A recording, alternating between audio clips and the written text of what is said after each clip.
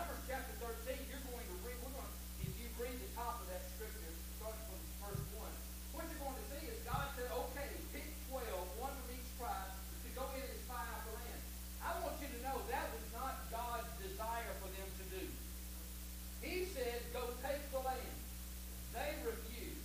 They said, okay, here, let us make sure we know where we're going and what we're doing before we go into the land. That's not what God told them to do. So God did. He said, listen, y'all want to send in some spies? Okay. I'll let you send in some spies. I will show you that this land is flowing with milk and honey just like I said it would be. They go over and they find it exactly like God said it was going to be. Look what it says in Exodus 23, verse 27. Numbers chapter 13. Numbers chapter 13, verse 27. The men go over. These 12 spies, they go over the land, and this is the report they came back with.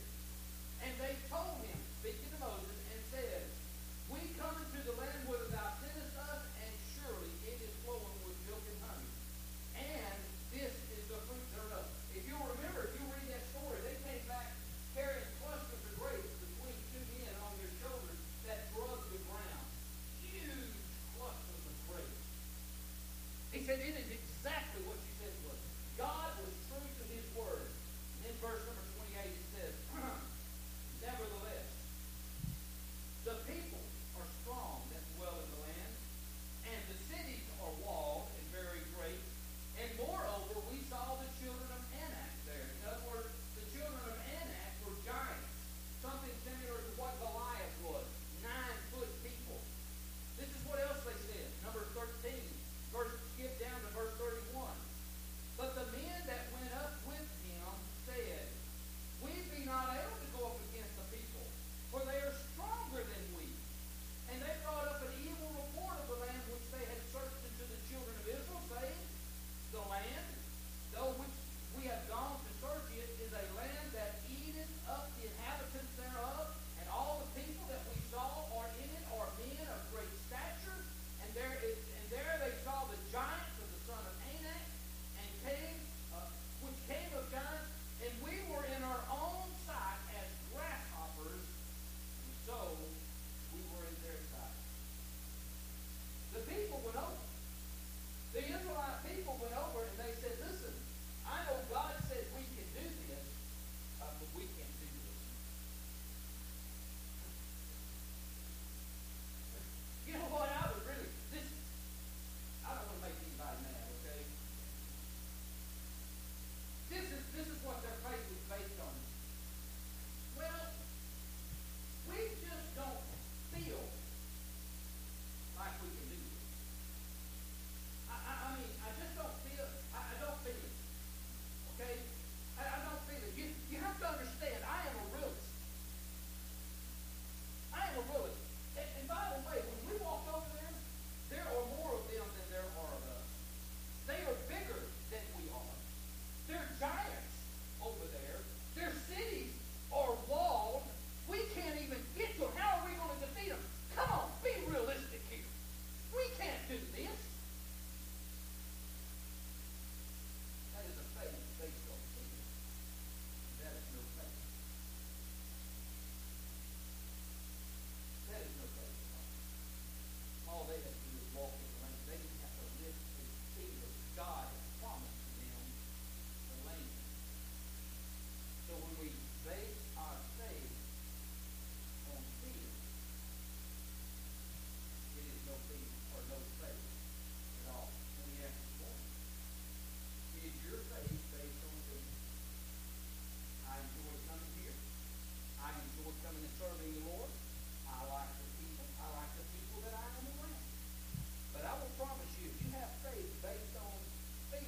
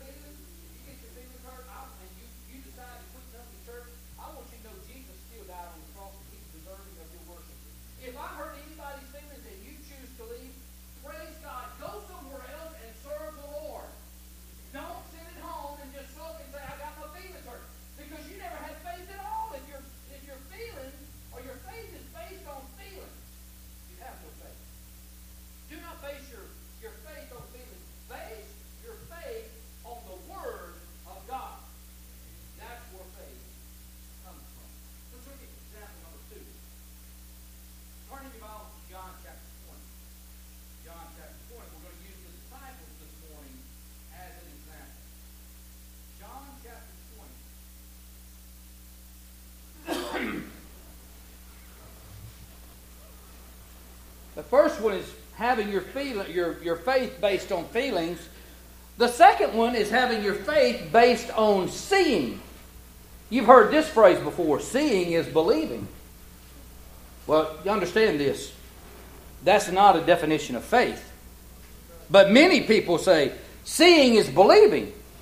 Well, what we find ourselves here in John chapter 20 and verse 17, Jesus has risen from the grave. This is early Sunday morning. There has been a group of women that have come to the tomb. Part of the women have brought spices, and what they do, they wind up talking to the angels. And these women have come, and the angels say, hey, listen, Jesus is risen from the dead. He is not here. Why do you look for the living among the dead? And some of these ladies go back to the upper room where the disciples are gathered up, but Mary Magdalene stays around. And we get this event here from Mary Magdalene. In John chapter 20 and verse 17 it says, Jesus said unto her. Well, let's start just a little above that. Look in verse number 13. Let's just start there and get the whole picture. And they say unto her, Woman, why weepest thou? She saith unto them, because it's talking about the angels, saith unto them, because they have taken away my Lord, and I know not where they have laid him. And when she had thus said, she turned herself back and saw Jesus standing, and knew not that it was Jesus. And then Jesus said unto her, Woman, why weepest thou? Who seekest thou?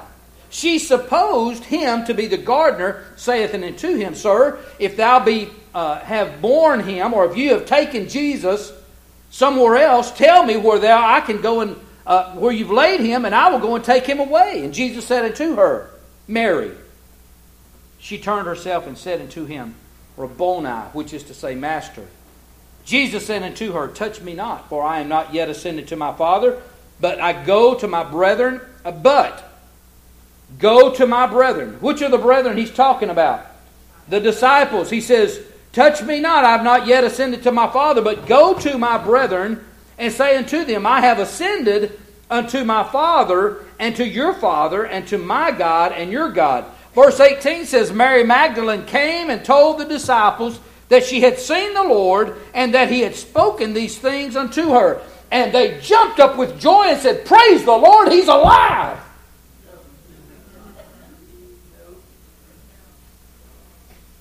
To continue that incident, if you go to Luke chapter 24, don't turn there. I'm just going to read what it says. In Luke chapter 24, verse 11, And their words seemed to them as idle tales, and they believed them not.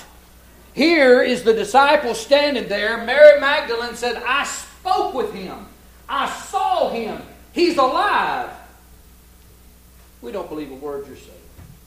The women that had gone to put the spices says, we spoke with the angels. They said he's not here, but he's alive. And he's going to come back and meet y'all in Galilee. They didn't believe a word he said. So let's skip down to verse number 19. Now understand, on that same day, Sunday afternoon, the disciples are standing in the upper room. They're hiding in this upper room because they're afraid of the Jews. The very ones that had just crucified Jesus 3 days earlier. They're standing in this upper room. And all of a sudden there is no longer 10 of them in the upper room. Judas is not there. We know that Thomas is not there. There's 10, and maybe some of the women are still there, but they're standing in the upper room, and all of a sudden, poof, Jesus appears. This resurrected body of Jesus Christ has either passed through the wall, but he appeared, and I want you to know, he is not a spirit. He is flesh and bone. He even asked me, he says, you got something to eat here? I want you to know when he reached down there to grab that piece of meat, it didn't just go through that piece of, I'm a spirit. That's right, I can't. No. I want you to know he was flesh and bone. That's what the Scripture tells us. Look what he says right here in John 20, verse 19. It says, Then that same day at evening, being the first day of the week, when the doors were shut, where the disciples were assembled for fear of the Jews, came Jesus and stood in the midst and saith unto them, Peace, Shalom, peace be unto you. And when he had so said, he showed unto them his hands and his side. Then were the disciples glad, watch, when they saw the Lord. When they saw the Lord. Jesus came in and said, hey, look here. See my hands? I want you to know, I think that's a little skeptical at first. Hey, wait a minute, look here. Remember where they pierced me in my side? And I believe they finally came up and, it says they were glad. When they recognized it was really Jesus, they were excited. Lord. And he says, hey, you got something to eat? Well, yeah. And I believe they were looking at him like a stranger there first, and then they got to sit and talking to him, and I believe they recognized it was exactly. But what did it take? It took them seeing first. I want you to know we've got so many people in the world today that the only way that they're going to believe and serve the Lord if something supernatural happens in their life. I've got to see it to believe it. You show me this, or you show me that, or you let this happen. Or God, just let a falling star come from the sky and I will know that you are real. Yeah, I knew He wouldn't do it. Look what it says in 1 Corinthians. Now this is Paul speaking. All right? For the Jews require a sign, and the Greeks seek after wisdom. But we preach, listen, that's us, we preach Jesus crucified unto the Jews a stumbling block, and unto the Greeks foolishness. You know what they say? I'll tell you what Romans 10, 9 and 10 says, and it says, if you confess with your mouth the Lord Jesus and believe in your heart, and that's faith, that God has raised Him from the dead, you can be saved. And they say, show me. What did the Jews say to Jesus every time He showed up in town? Show us a sign to prove to us that you are who you say you are. Show us a sign. Folks, God's not going to show you a sign to prove that He is real. He has called for you to believe in Him by faith. Amen. By faith. He has called for you to believe in Him. I remember Tony, he was, about 10 or 11 years old. And he was a good ball player, and he was in this little league all-star tournament. And man, he would get up there, and he could hit the ball. Would he hit a slump? He'd get up there, and he would step into that ball. He would step and swing that bat. And it got to where every time he got up to bat, he hit a pop-up in the infield. Seemed like every time, 5 or 6 times in a row. That ball wouldn't go past second base. It was straight up and it was high. And I told him, I said, son, listen to me. He was fixing to go up to bat. And I said, son, if you will do what I say, this is something he's never practiced. He's never seen me doing it anywhere else. I said, son, if you will listen to what I tell you to do, you can hit the ball out of the infield. And he is up there, and he's used to stepping real far. What it was doing, that ball was hitting the top of his bat and going straight up. I said, son, instead of stepping into the ball, I said, pick your foot straight up and set it straight down and hit the ball. I said, do not step into the pitch like you've always done. Do not step into the pitch. This is something he ain't never done before. No coach has ever told him this before, but Daddy told him. I wonder if Daddy knows what he's talking about. I ought to do just what I've done all my life and step into it just like my coaches have taught me. And he listened to Daddy, and he hit the ball over the fence. He stepped out by faith. He had never practiced it. He'd never been told that. I was talking to another gentleman the other day, talking about his son. And this batter just kept trying to get a bunt. His son was up there pitching. He told him, he said, son, throw a high ball. Throw a high ball. Just do what I tell you to. I know you've never done this before. Throw it high. That boy didn't know what his daddy was telling him. He said, I think I'll listen to Daddy. He threw the ball high, and the boy turned around and squared a bunt. What happens when you try to hit a ball that's high? It went straight up. Pitcher caught it. He was out. He done it solely on faith. He didn't read a book about it. He didn't consult other coaches. He just simply acted on what God told him to do. Faith, if you want to increase your faith, you read the Word of God and you do what the Word of God, whether it makes any sense to you or not. That's what you do. That's living by faith. That's walking by faith. It may not make a lick of sense to you, but if you will just do what the Bible and the Scripture tells us to do, you'll find that it's going to further you in everything that you do. Ephesians chapter 1, verse number 3, it says, "Blessed be the God and Father of our Lord Jesus Christ, who hath blessed us with all spiritual blessings in heavenly places." And this is what I'm telling you. The Bible, the Scripture bears out to you. God, if you're a born-again believer, raise your hand if you're a born-again believer here this morning. If you're a born-again believer here this morning, God has blessed you. And you know what He's waiting on you to do? He's waiting for you to step out in faith to do exactly what He says do. I was explaining this to somebody the other day. I said, He's up there with bushel baskets full of blessings, and He's waiting for you to go, "Okay, son, pick your foot straight up and put it straight down." "Okay, Dad." Woo, there's a blessing. "All right, now, listen, I want you to go to school, and I want you to quit running around with that bunch I told you not to run around with. But I won't find any friends. Do what I said." "Okay." Woo, blessing for it. My good, God's just waiting for you to get in step. He has already blessed you, past tense. He's waiting for us to live in faith. He's waiting for us to walk in faith. Quit doing what we think. Quit looking and making our decisions on what our eyes are telling us, and do by faith what He tells us to do.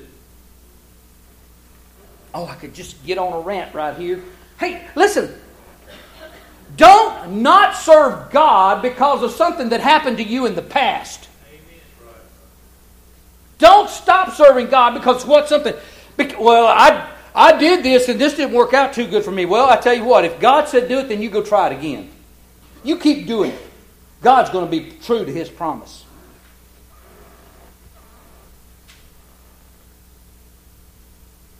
The Jews always required a sign. And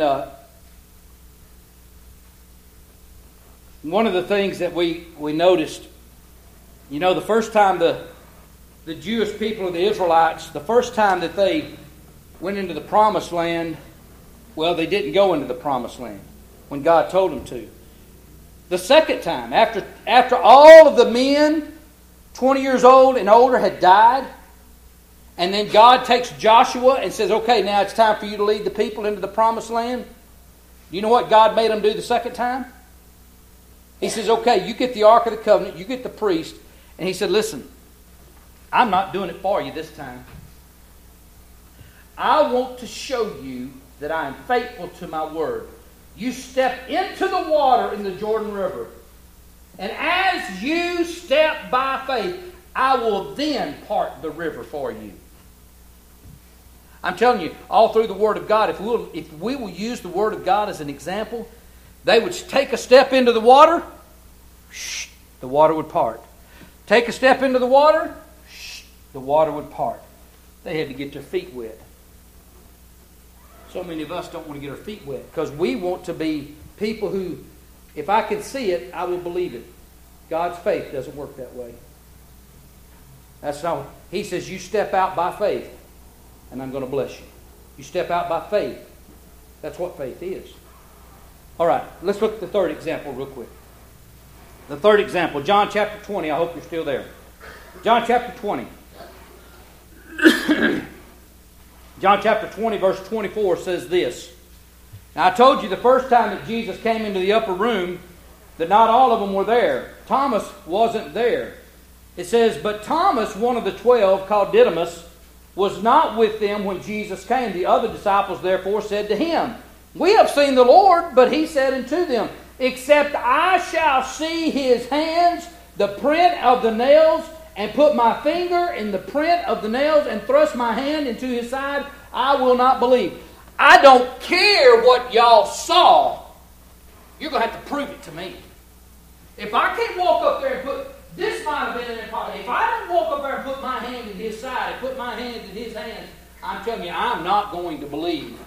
And I want you to know, I appreciate Jesus doing this. He waited 8 days For 8 days, Doubting Thomas was doubting whether Jesus was still alive or not. And they kept trying to convince him. I keep trying to convince people in here that have never accepted Jesus. Listen, one day if you don't accept Jesus as your personal Savior and allow Him to shed the blood on your sin for forgiveness, you're going to go and die and go to hell. I'm just telling you what the Scripture says. Amen. I'm telling you, one day you're going to go, man, I wish I'd have listened to him. I'm sure Thomas is now going, man, I wish I'd listened to them. Because Jesus proved Himself to him. But I want you to know Jesus doesn't have to prove Himself. You can't please God unless you have faith. It's impossible to please Him without faith. Verse 26, and after 8 days again His disciples were within, and Thomas went with them. Then came Jesus, the doors being shut, and stood in the midst, and said, Shalom, peace be unto you. Then said He to Thomas, hey Thomas, reach here with thy fingers, behold my hands. Reach here with your hand, thrust it in my side, and be not faithless, but believe. What do you think Thomas felt? All right. Or do you think he was a little belittled at that moment? Oh my goodness. And Thomas answered and said unto Him, my Lord and my God. Jesus said unto him, Thomas, because thou hast seen me, thou hast believed. Blessed are they that have not seen, and yet have believed. Who is He just talking to? I want you to know I ain't never seen Jesus. I ain't never touched His nail-scarred hands. But I want you to know He is as real today as He was that day. And I believe it with everything that exists in me.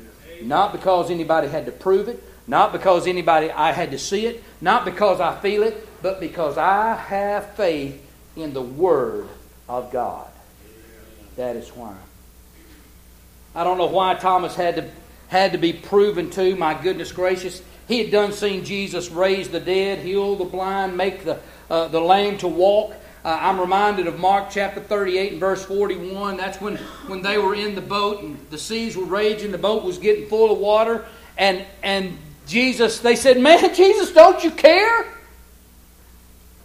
And this was Jesus' response. And He rose and He rebuked the wind and said to the sea, peace be still. And the wind ceased.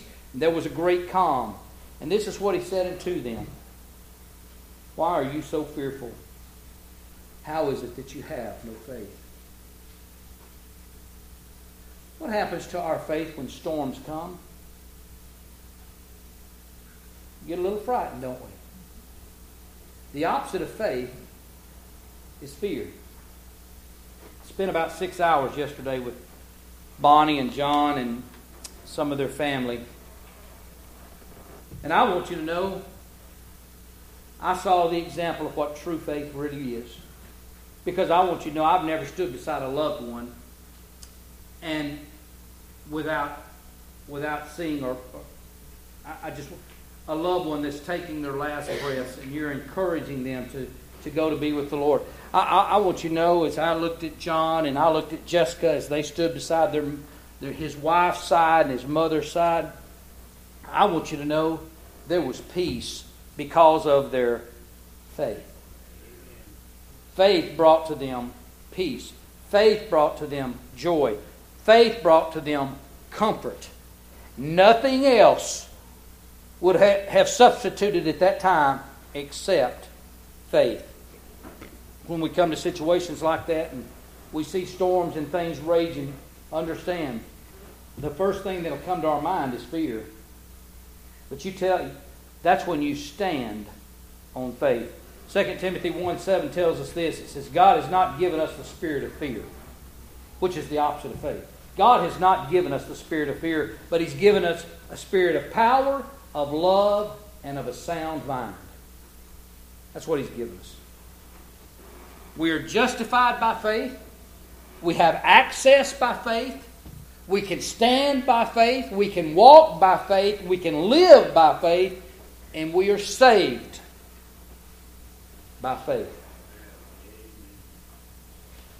For by the grace of God we are saved through faith, not of works, lest any man should boast.